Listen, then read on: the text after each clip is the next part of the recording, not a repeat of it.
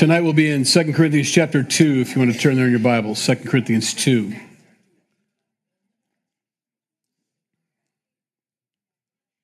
We'll pray and we'll get started. Lord, we thank you for your word and the opportunity to study tonight and to be encouraged by it, Lord. It's an absolute miracle that Paul writes this letter. And we understand that to receive correction, to get correction is one thing, Lord, but to receive it is a whole other thing. And we're just so thankful for the Corinthian church's ability and desire and willingness to hear what Paul had to say, to receive it with gladness, and to change. We pray the same for ourselves tonight, God.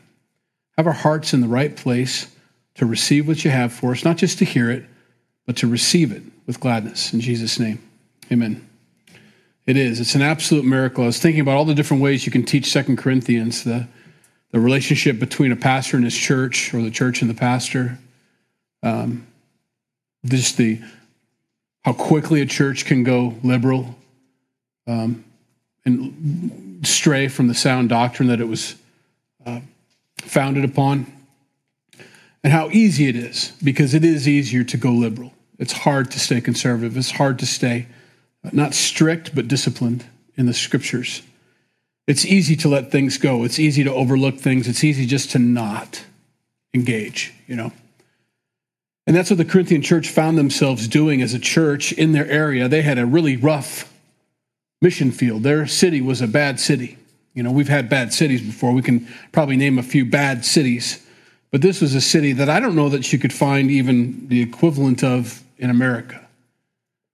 Even New York or Chicago or any of the LA or places like that. I mean, those things have their sins and they're well embedded in those towns. But this was so open and so, and it so permeated the culture, which we're obviously heading in that direction. But this church had a tough mission field.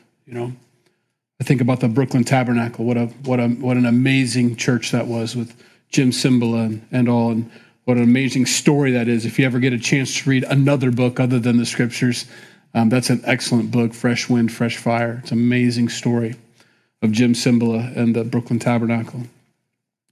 That they had a tough mission too, and it starts off that way in the book.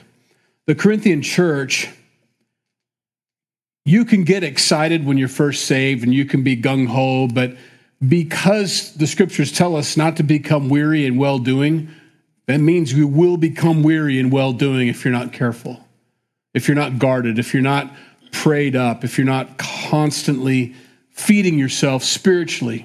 A lot of you are weightlifters and are physical fitness nuts, I'll call you, in a good way. I'm happy for you. I'm praying for it to just happen naturally with me, but it's not going to, because there's discipline involved. And when you exercise and when you put off those calories like you do at the gym, you have to feed your body back. It needs it.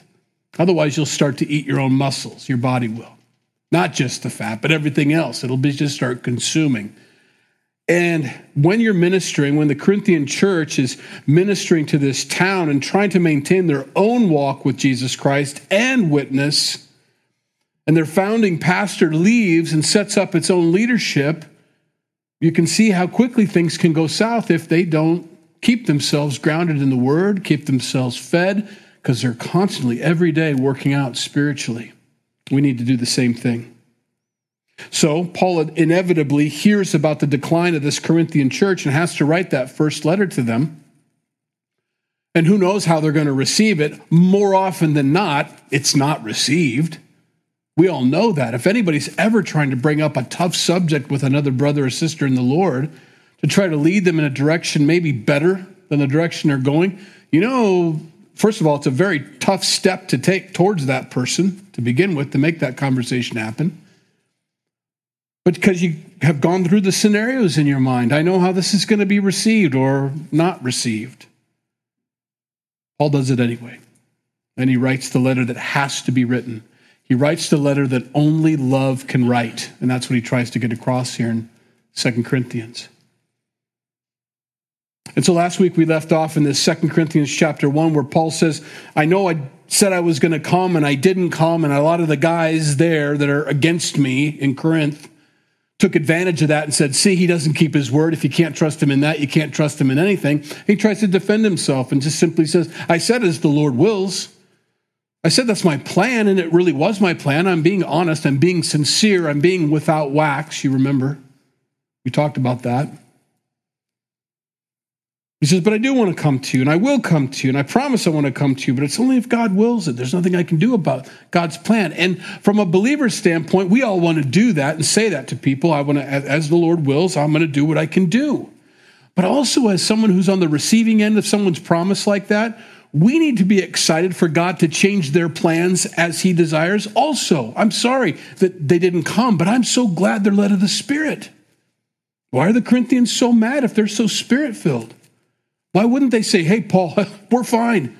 We got your letter. We received it with gladness. We'll see you when you see you. You go, man. But they're not. They take advantage of it. We need to be on both sides of that thing. And that's kind of my focus today. It's only just one chapter, chapter 2. But there's a lot of things that we apply. And I've noticed this is creeping into the church. It's kind of a wave that goes through. The church has waves like every other thing. We have a wave of pride that can go through a church, but we have a new wave going through, and it's called, well, I don't know what to call it. I'm going to name it here probably on the spot. But it's like I live on this island, and the whole world is falling apart, you know? And if I could just keep back the falling apart world, my island would be an oasis, a sanctuary of Jesus, you know, kind of thing. And I don't mean to be, I do mean to be exactly that, because you're just as much of the problem as anybody else out there in the world. This ivory tower doesn't exist, you know? This whole movement of removing toxicity from our lives. Define that for me, please. I just need a definition of what this toxic thing is that we're removing. Is it sinful people? Because we're in big trouble then. And to think that you're not the toxic one also in the story, well, it's kind of arrogant, you know? So for the Corinthian church to be upset that Paul didn't fulfill his promise but did what the Lord led him to do, and they're pointing the finger at him, he could honestly, but doesn't, point the finger back and say, aren't you excited that I'm led of the Lord? And that he just changed directions and it's okay and I'll get to you when I get to you, you know? I saw a funny reel, I don't know where, but it was a guy walking through the airport. He goes, I don't mind people, I just don't want them near me, you know? It's hilarious. It was hilarious. And every one of us are like, yeah, I'm the same way. But that's his perspective. The guy sitting next to him could say the exact same thing about him. I like people. I just don't want you near me. I don't want you near. You see the problem, obviously. See, as Christians, Paul and Jesus and several times in the New Testament were encouraged, don't forsake the assembling together of the brethren. Why do you think he says that? Because we desperately want to I'm okay. I mean, I moved to the country for a reason, folks. I don't know what to tell you. And then the bulls try to kill me, so I don't know where to go. I don't like bulls either now. No, I love people, and I love bulls, and I love them all. We're called to be together as iron sharpens iron. There is no other way to get a sharp edge unless you grind on a surface that's going to cause sparks. That's it. I want to be sharp. I want to be ready. Now, it doesn't mean we want to be a bunch of swords sitting in the chair. But let's switch subjects now, or not subjects. Let's switch emphasis on this book and just focus on and be encouraged tonight in the fact that the Corinthian church, although all points and all signs say they would never receive a letter like this, they did. That's a miracle. That is a work of God in someone's life. When something happens to you that is so shocking, someone tells something or God's word speaks to you in some way that is so jaw-dropping in your life, and you say, and you grin and bear it and you swallow and say, yes, sir, that's a miracle when you actually follow through on what God showed you. And I'm excited for these guys. Paul's excited. He begins in verse 1, but I determined this within myself that I would not come again to you in sorrow. That's why I didn't come right away. That's why the Lord maybe led me in a different direction, didn't allow me to come when I intended to come, because I wasn't so sure the letter had been received yet or not. I didn't want to show up in sorrow. For if I make you sorrowful with my first letter, then who is he who makes me glad but the one who is made sorrowful by me? A funny way to word it. Peter says, when I read Paul, he's kind of hard to understand. You can see why. It's a tough step for Paul to write the letter. He didn't want to make them sorrowful, but because love dictated that he write the letter, he knew it should make them sorrowful. And the worst thing that could happen in the world is if they weren't made sorrowful by it, if they just got mad. But they didn't. They read Paul's letter and they were sorrowful, and that brought Paul joy. Why would that bring him joy?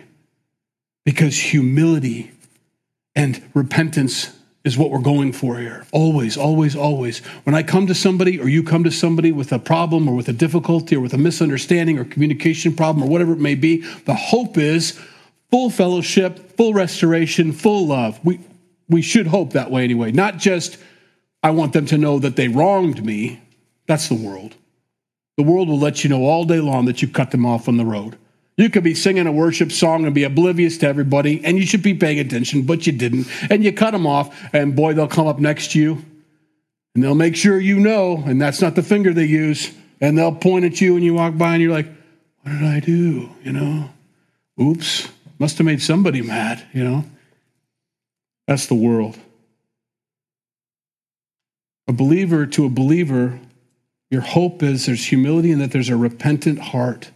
And that brought Paul joy to find out from his buddy, Timothy, hey, they received it. They did? No way, Humble repentance. It's a beautiful thing. Later on in 2 Corinthians 7, he'll hit on this a lot. I don't want to steal the thunder from 2 Corinthians 7, but he talks about godly sorrow. He says it 3 different times in that chapter. I'm so glad there was godly sorrow. I'm so glad there was godly sorrow. Never heard somebody so excited about someone being sad before but Paul, Because godly sorrow means that they're going to get on the right track and they're not going to harm themselves anymore, and they're not going to harm other people anymore.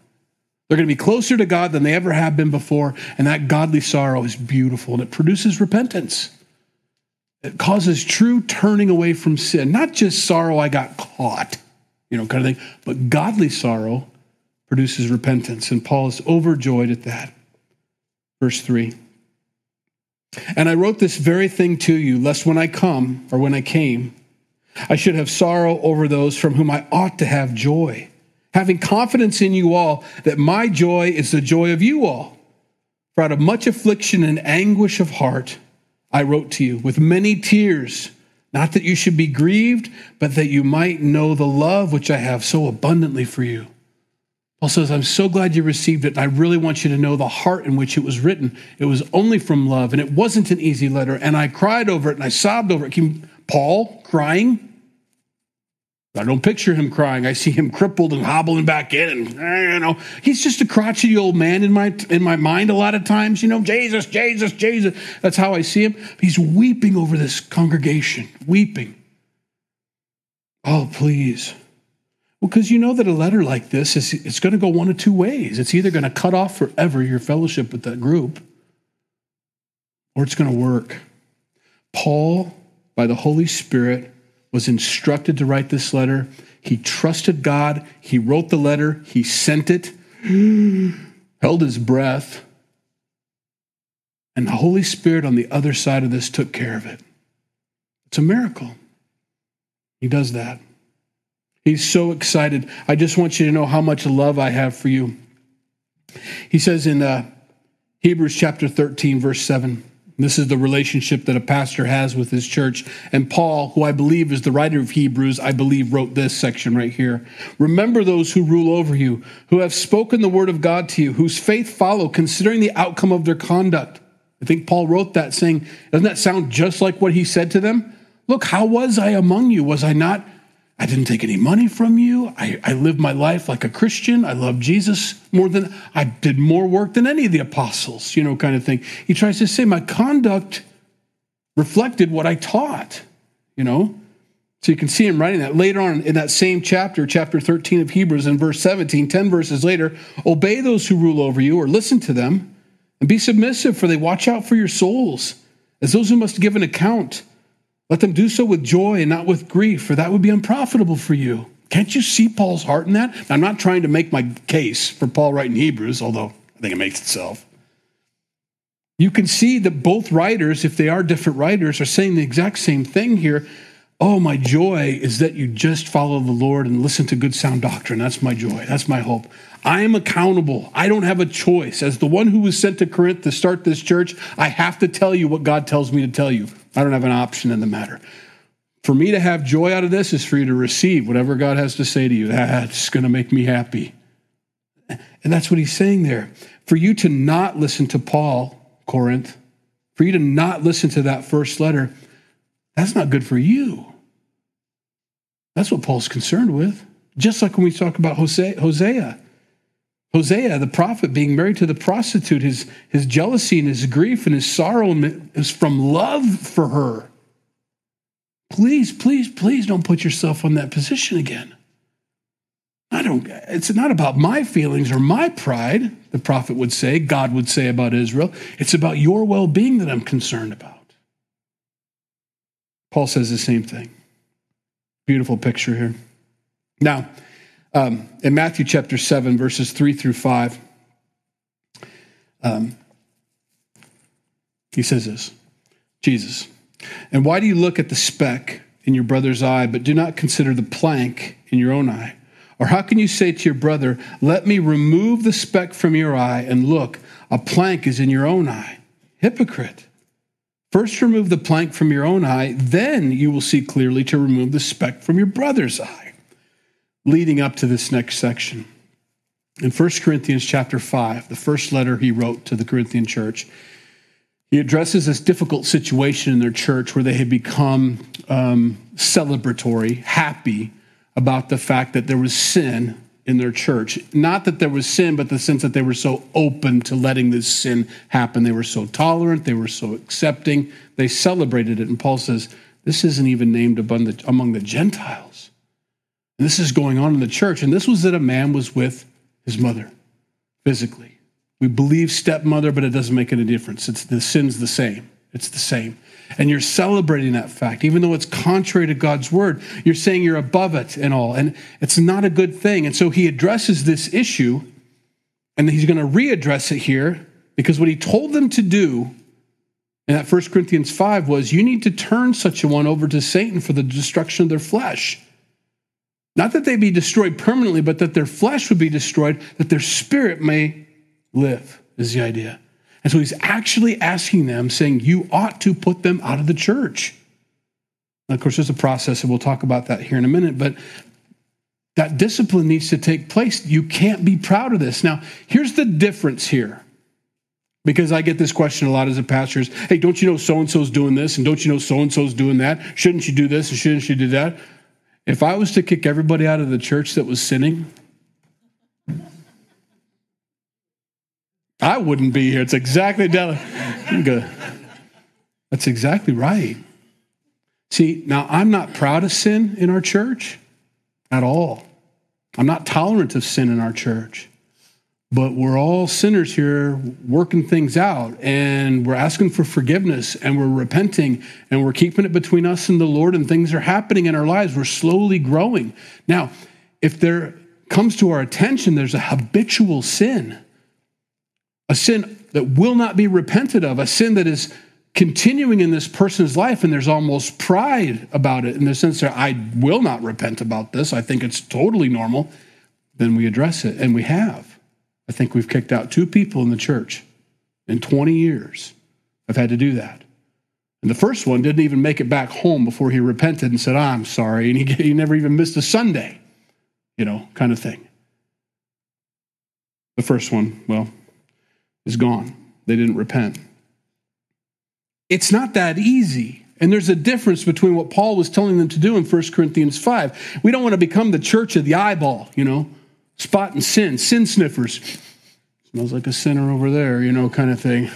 No, that's not the point. That's not why we're here. But we also don't want to be prideful about sin in our fellowship. It needs to be something that needs to be removed. But we're all in the hospital. We've all got our gowns open in the back like everybody else. We're all a little exposed. We're all in touch with the great physician, and he's all working on us. Now, maybe some of us are further along in our therapy, in our treatments, and are getting better, getting closer to discharge, maybe. And others just showed up. We can't be sitting there saying, your gown's open. Can't be doing that. That doesn't work that way.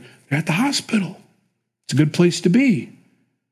Now, if someone's running around the halls in their street clothes saying, I'm not sick, you guys are a bunch of losers, we got an issue. Then we need to come to Jesus moment is what we need with that person, That's all Paul did with 1 Corinthians 5. It's a come to Jesus moment for them. Look, you can't sit there and do that. It's wrong. And so they kicked the guy out. They actually did what Paul said. So he writes this next section here because the guy got kicked out and felt the sting, felt the lack of fellowship, felt that this is not okay. I'm not accepted, not by us, but in the church of God with this sin, unrepentant. It needs to go in my life. That was the whole point. The destruction of his flesh has happened. But, he says in verse 5, if anyone has caused grief, he has not grieved me, but all of you to some extent, not to be too severe. This punishment, which was inflicted by the majority, is sufficient for such a man. So that on the contrary, you ought rather to forgive and comfort him, lest perhaps such a one be swallowed up with too much sorrow. Therefore, I urge you to reaffirm your love to him. For to this end I also wrote, that I might put you to the test, whether you are obedient in all things. Now, whom you forgive anything, I also forgive. For if indeed I have forgiven anything, I have forgiven that one for your sakes in the presence of Christ. Lest Satan in the presence of Christ, lest Satan should take advantage of us, for we are not ignorant of his devices. In other words, there's a device of unforgiveness. We don't want that in the church. It's so easy to spot sin and kick people out for sin. It's a whole nother matter when you're doing it because you hope that dies in their life and they return and get restored to full fellowship, not partial fellowship, not squinty little-eyed fellowship, I don't know about you kind of thing, but full fellowship, full forgiveness. Satan's devices are spot the sinners, kick them out, and leave them unforgiven. Well, that's not the gospel. That's not biblical. There's an order and there's a way to go about these things. In that chapter 5, like I said, they had accepted him. There was tolerance, and it was even celebrated what he was doing. The church was very liberal. Matthew chapter 18, verses 15 through 17 tells us the process, if this needs to happen. Here's how it goes. Jesus says, moreover, if your brother sins against you, go and tell him his fault between you and him alone. Step 1, privately, one-on-one. Sometimes that just needs to happen even if a sin hasn't taken place. I get this feeling that you think this about me. I'm glad you came and talked to me because I don't feel that way about you at all. Well, then how come you did this one thing this one time? I'm so sorry. I had no idea that offended you. Here's what was going on in my mind when I did that one thing this one time. Oh my gosh, I'm so glad I asked you. I'm so glad you asked me too. Hug. We need to do a lot of that in our lives. Instead of going, I'm just going to harden over and I'm going to be mad and I'm never talking to them again and they're dead to me. We cancel each other way too quickly. Way too quickly. That's the world. You notice how the world's doing that? That's just, in the last 2 or 3 years, is canceling. It's in the church. It happens. It's crept in. Done. Since when? Since when is done? Since when does that take place? Since when does Christ ever look at us while we're still alive anyway and says, done? It doesn't happen.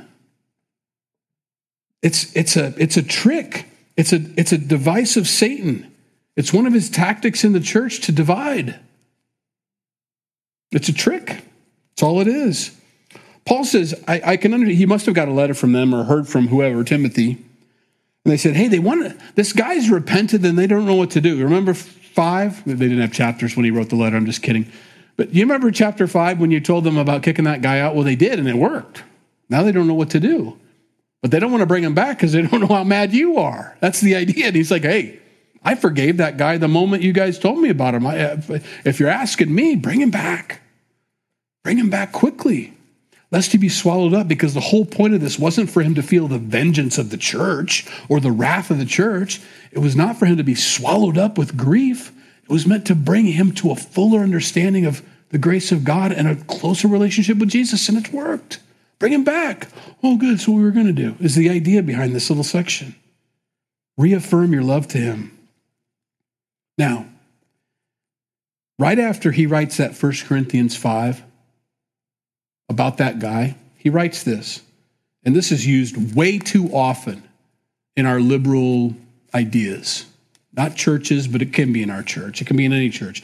All things are lawful for me, but all things are not helpful. All things are lawful for me, but I will not be brought under the power of any. The idea that they're using this scripture to say, I can do anything I want to. I mean, it's not profitable, but it's not against the law, and I'm still going to heaven, and therefore justify their sin because of this verse. This is written after he tells them to kick a guy out for sin. So let's keep this scripture in context when we read things like that. You can't just take that, put it on a plaque, sell it at Hobby Lobby, and sin to your heart's content. We've got to keep it in line with 1 Corinthians 5 and the heart of the author throughout the entire letter. The idea is, no, you can't sin. You shouldn't be able to sin and be happy. You should repent of your sin, and then you should be restored. All of us should be. We should all be going through that process. So Paul encourages them, hey, bring him back. Bring him back and love on him. I've loved him. I want you to love him. And you've done the right thing, and it's worked, and it's wonderful. Reaffirm, bring him back. Verse 12.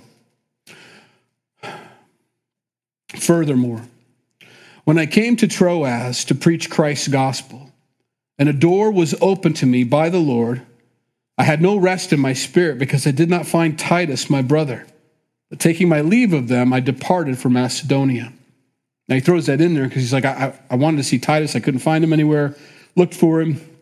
There was no peace. Now there was an effective ministry there, but I needed to get to Macedonia. And he's still explaining himself as to why he's not there, why he didn't show up at Corinth. I've been looking, searching. Verse 14. Now, thanks be to God who always leads us in triumph in Christ, and through us diffuses the fragrance of his knowledge in every place. Now, he's using a word picture, obviously. Here's what he's saying. When we have won, when we have victory in Christ, that fragrance of Christ is diffused. You've seen diffusers before. If you're a guy, you probably don't know what a diffuser is. What's that? Not a dumb. It's a beautiful little vase with oil in it that has scent, and they put in these sticks. Sometimes there's other ways to do it. I don't want to be corrected later on. Sticks, and the oil again kind of oozes up, and as the breeze grows across those sticks, the scent. It's just a little less powerful than the old Glade things we used to use. You can pop up the thing a little tall, and the guys in the dorms would just pull the thing off and set it there. You get the idea. Some of you younger folks are like, what's Glade? If you were a kid, you used to squish it, and your mom would yell at you when you'd squish the gel inside of it. Anyway, the idea is that fragrance of Christ is infused. It's diffused. It blows everywhere you go. When you guys have your quiet times, when you've read the scriptures, when you've had a good prayer time, and you walk out and you're like, I don't think I felt anything that time. Believe me, when I say to you, you walk out there, people can sense that you've been in the presence of Christ. They know it. Maybe you didn't, because maybe you were in the middle of it. Think of it this way. When Moses went up on top of the mountain, and he couldn't see God face to face, but he could be in his presence, sort of, there's something called the Shekinah glory of God. Not to go back too far, but when they built the tabernacle and they made this mercy seat and it was all finished, God came to the tabernacle, this tent that they made, and the glow, the Shekinah glory of God, this light filled the tent and just radiated from this tent when he showed up. Amazing. Wow, look at this. And a beam of light shooting up. It's called the Shekinah glory. Moses up on top of the mountain, receiving the 10 Commandments, got that Shekinah glory just by being in his presence and was radiating that after being around him. He didn't have the light himself. God was the light, but because he'd been in his presence so much, sort of like a great suntan, kind of thing. You've been in the sun today. I have been in the sun today. You're excited. I mowed today or whatever. You look all glowy. Or you're pregnant, or whatever. I didn't mean to point at anybody. Sorry. Some of you are saying, I'm not pregnant. I just had a lot of, No, you can tell. Well, when Moses comes down from the mountain, they're like, put a covering over your face. It was so bright. But they asked him to put a veil over his face because that Shekinah glory that God had shone on him, it was radiating from him. Guys, that happens to us when you spend time with the Lord. People know it. They can tell, they can sense it. There's just something about them. They're more peaceful. There's something about, you may not have had the greatest experience maybe like you'd hoped. Oh, I really need a touch from God. I don't know. It just seemed a little dry today. You were in the presence of God and you have that aroma of Christ coming off of you. Now, to some, he says, for we are to God the fragrance of Christ among those who are being saved and among those who are perishing. Everybody's smelling us. Okay? To the one, we are the aroma of death leading to death. To the other, the aroma of life leading to life. Now, you smell the same. But to other people, when they smell you, it is not pleasing sometimes, but to others, it is a breath of fresh air for them. When I was this is not a great example, but an example of maybe aroma leading to death. When I was in high school, I would smoke. Shock and awe. Imagine that. Well, it didn't bother me in the least. It was usually on a Friday or Saturday night. You can imagine why on those two nights, but not for the rest of the week. But that's kind of what we did. And so everybody in the car, everywhere you were, everybody is just kind of that thing. Now, and I grew up in a home where there was a lot of smoking. Just was. Now, I can smell it a mile away, and it causes my throat to close up. I can feel it. I'm just like, I'm not judging you if you smoke. I'm not. I really am not. I mean, between caffeine and nicotine, I don't know which is worse. So I'd be calling the kettle black if I was to say, you smokers really need to stop as I chug my Bang drink, every morning. I'm not doing that. I'm just saying that aroma, that scent is like, can't do it. I just can't do it anymore. I used to be able to do it, but I can't anymore. So for me, that's a fragrance of death, kind of thing. But for others, like if you've recently been addicted and quit, you walk by the outside of any office building where they're smoking and you're just kind of drawn to it. It's just, I'm going to get some secondhand smoke today, kind of thing. I didn't have a cigarette. I just really shouldn't record these things. You understand the idea, though. For some people, it draws. For the other people, it repels. So Jesus is like a pack of smokes. No, that's not good at all. Some people really enjoy patchouli. Other people just think it smells like weed. It's not a good smell at all. It's just, when you are in the presence of Christ and you have that moment with him and you're saved and you're born again and you're filled with his Spirit, that is with you. Now, to some it's offensive, and to other people it's a total blessing. It's a beautiful thing. And Paul just tells them that's what you do. For Rome, the Christian church was the aroma of death. And that's why the persecution took place. To the religious rulers of the day, Christians were the aroma of death. But for example, Priscilla and Aquila just making tents, running into Paul, a fellow tent maker, there was this aroma of Christ that they could share in fellowship. You can go to another country, not even speak the same language as somebody else, and you run into a believer, and it's like you're brothers and sisters of another mother, kind of thing. That's it. You're brothers and sisters in Christ. You can smell that, and it's fellowship, and it's beautiful. There's Shekinah glory is one way to put it. Another one is rhema. There's rhema. It's a Greek word, and we can talk about that. But there's just this instant fellowship, like you've known each other your whole life, kind of thing. Rhema. And so Paul's just encouraging him in this. Now, and who is sufficient for these things? For we are not. as so many peddling the word of God. But as of sincerity, there's that word again that we went over last week. But as from God, we speak in the sight of God in Christ. That sincerity, again, is without wax. Who's sufficient for these things? Really nobody, but here we are sharing the aroma of Christ wherever we go, leading people to the Lord, leading people to life. For we are not as so many peddling the word of God. We're not selling it. And what Paul's implying is like those people in your church are doing, like right after we left, we didn't do it for gain. We weren't doing it for money, but the people that followed behind us, these Judaizers who are taking big paychecks for the speaking fees, they're peddling it. And what a dangerous position to find yourself in when God shows up and said, did you really sell the word of God? Did you really sell it? Well, easy money. Not us. We came with sincerity. Paul was saved on the road to Damascus. He's absolutely born again, believing, loving Jesus with all of his heart, mind, soul, and strength, and could not shut up about it. That's it. It's very simple. How come Paul's ministry was so effective? He just could not stop talking about Jesus. Wherever he went, he talked about Jesus, and it got him beat a lot of times, but it also got a lot of people saved and a lot of churches started. It was with sincerity. That's all that matters in the ministry. That's all that matters. I better take that back. That's not all that matters. Sound doctrine matters. If I sincerely believe something and I'm wrong, it doesn't do anybody any good at all. So let me correct myself. Paul's sincerity of the gospel, of the good news of Jesus Christ, is all that matters. That's what I mean. Okay?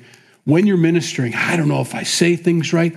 I don't know if I have a speech impediment. I hate talking in front of people. I get nervous. I don't feel like, whatever it is that you feel are your shortcomings, your sincerity in what Christ has done for you, what the gospel has done in your life, is plenty. It's plenty for God to use. That's all he needs. Just don't lose that sincerity in the gospel.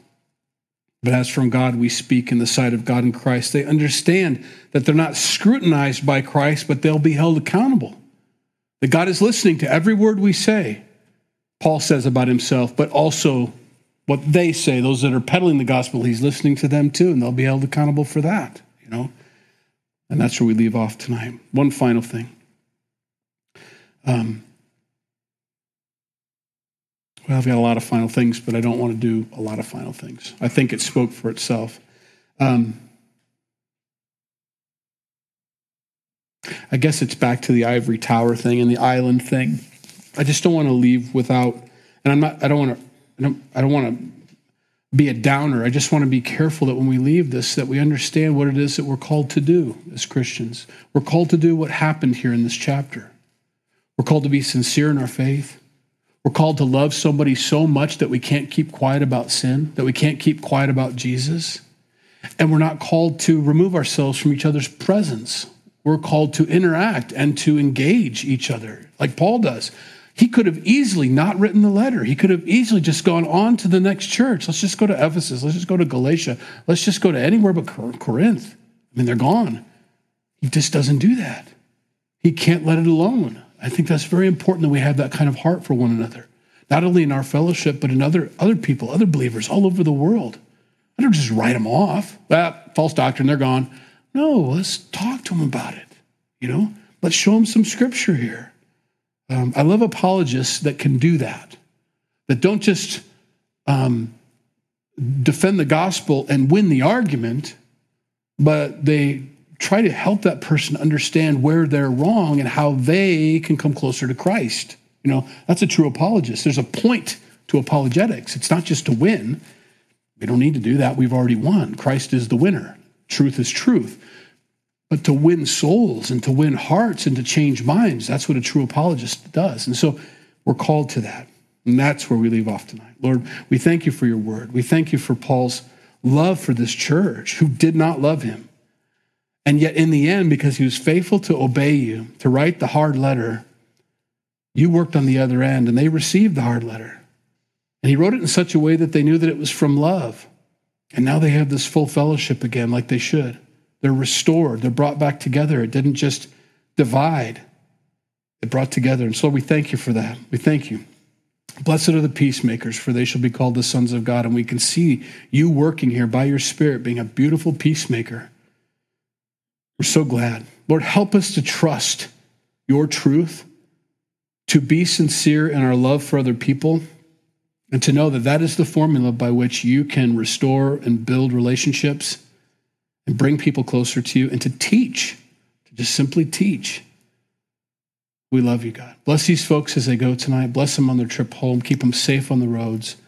And we pray for many opportunities this week in our own little spheres of influence, the people that are around us, the accidental encounters with people, Lord, that we would see and hear what your Holy Spirit would have us do in every one of those encounters, and that we would be faithful witnesses, faithful testifiers of what you've done in our lives.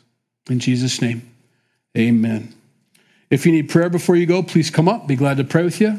Carolyn Miller will be over here praying with the ladies if they want private prayer, and then some other guys will be over here praying also.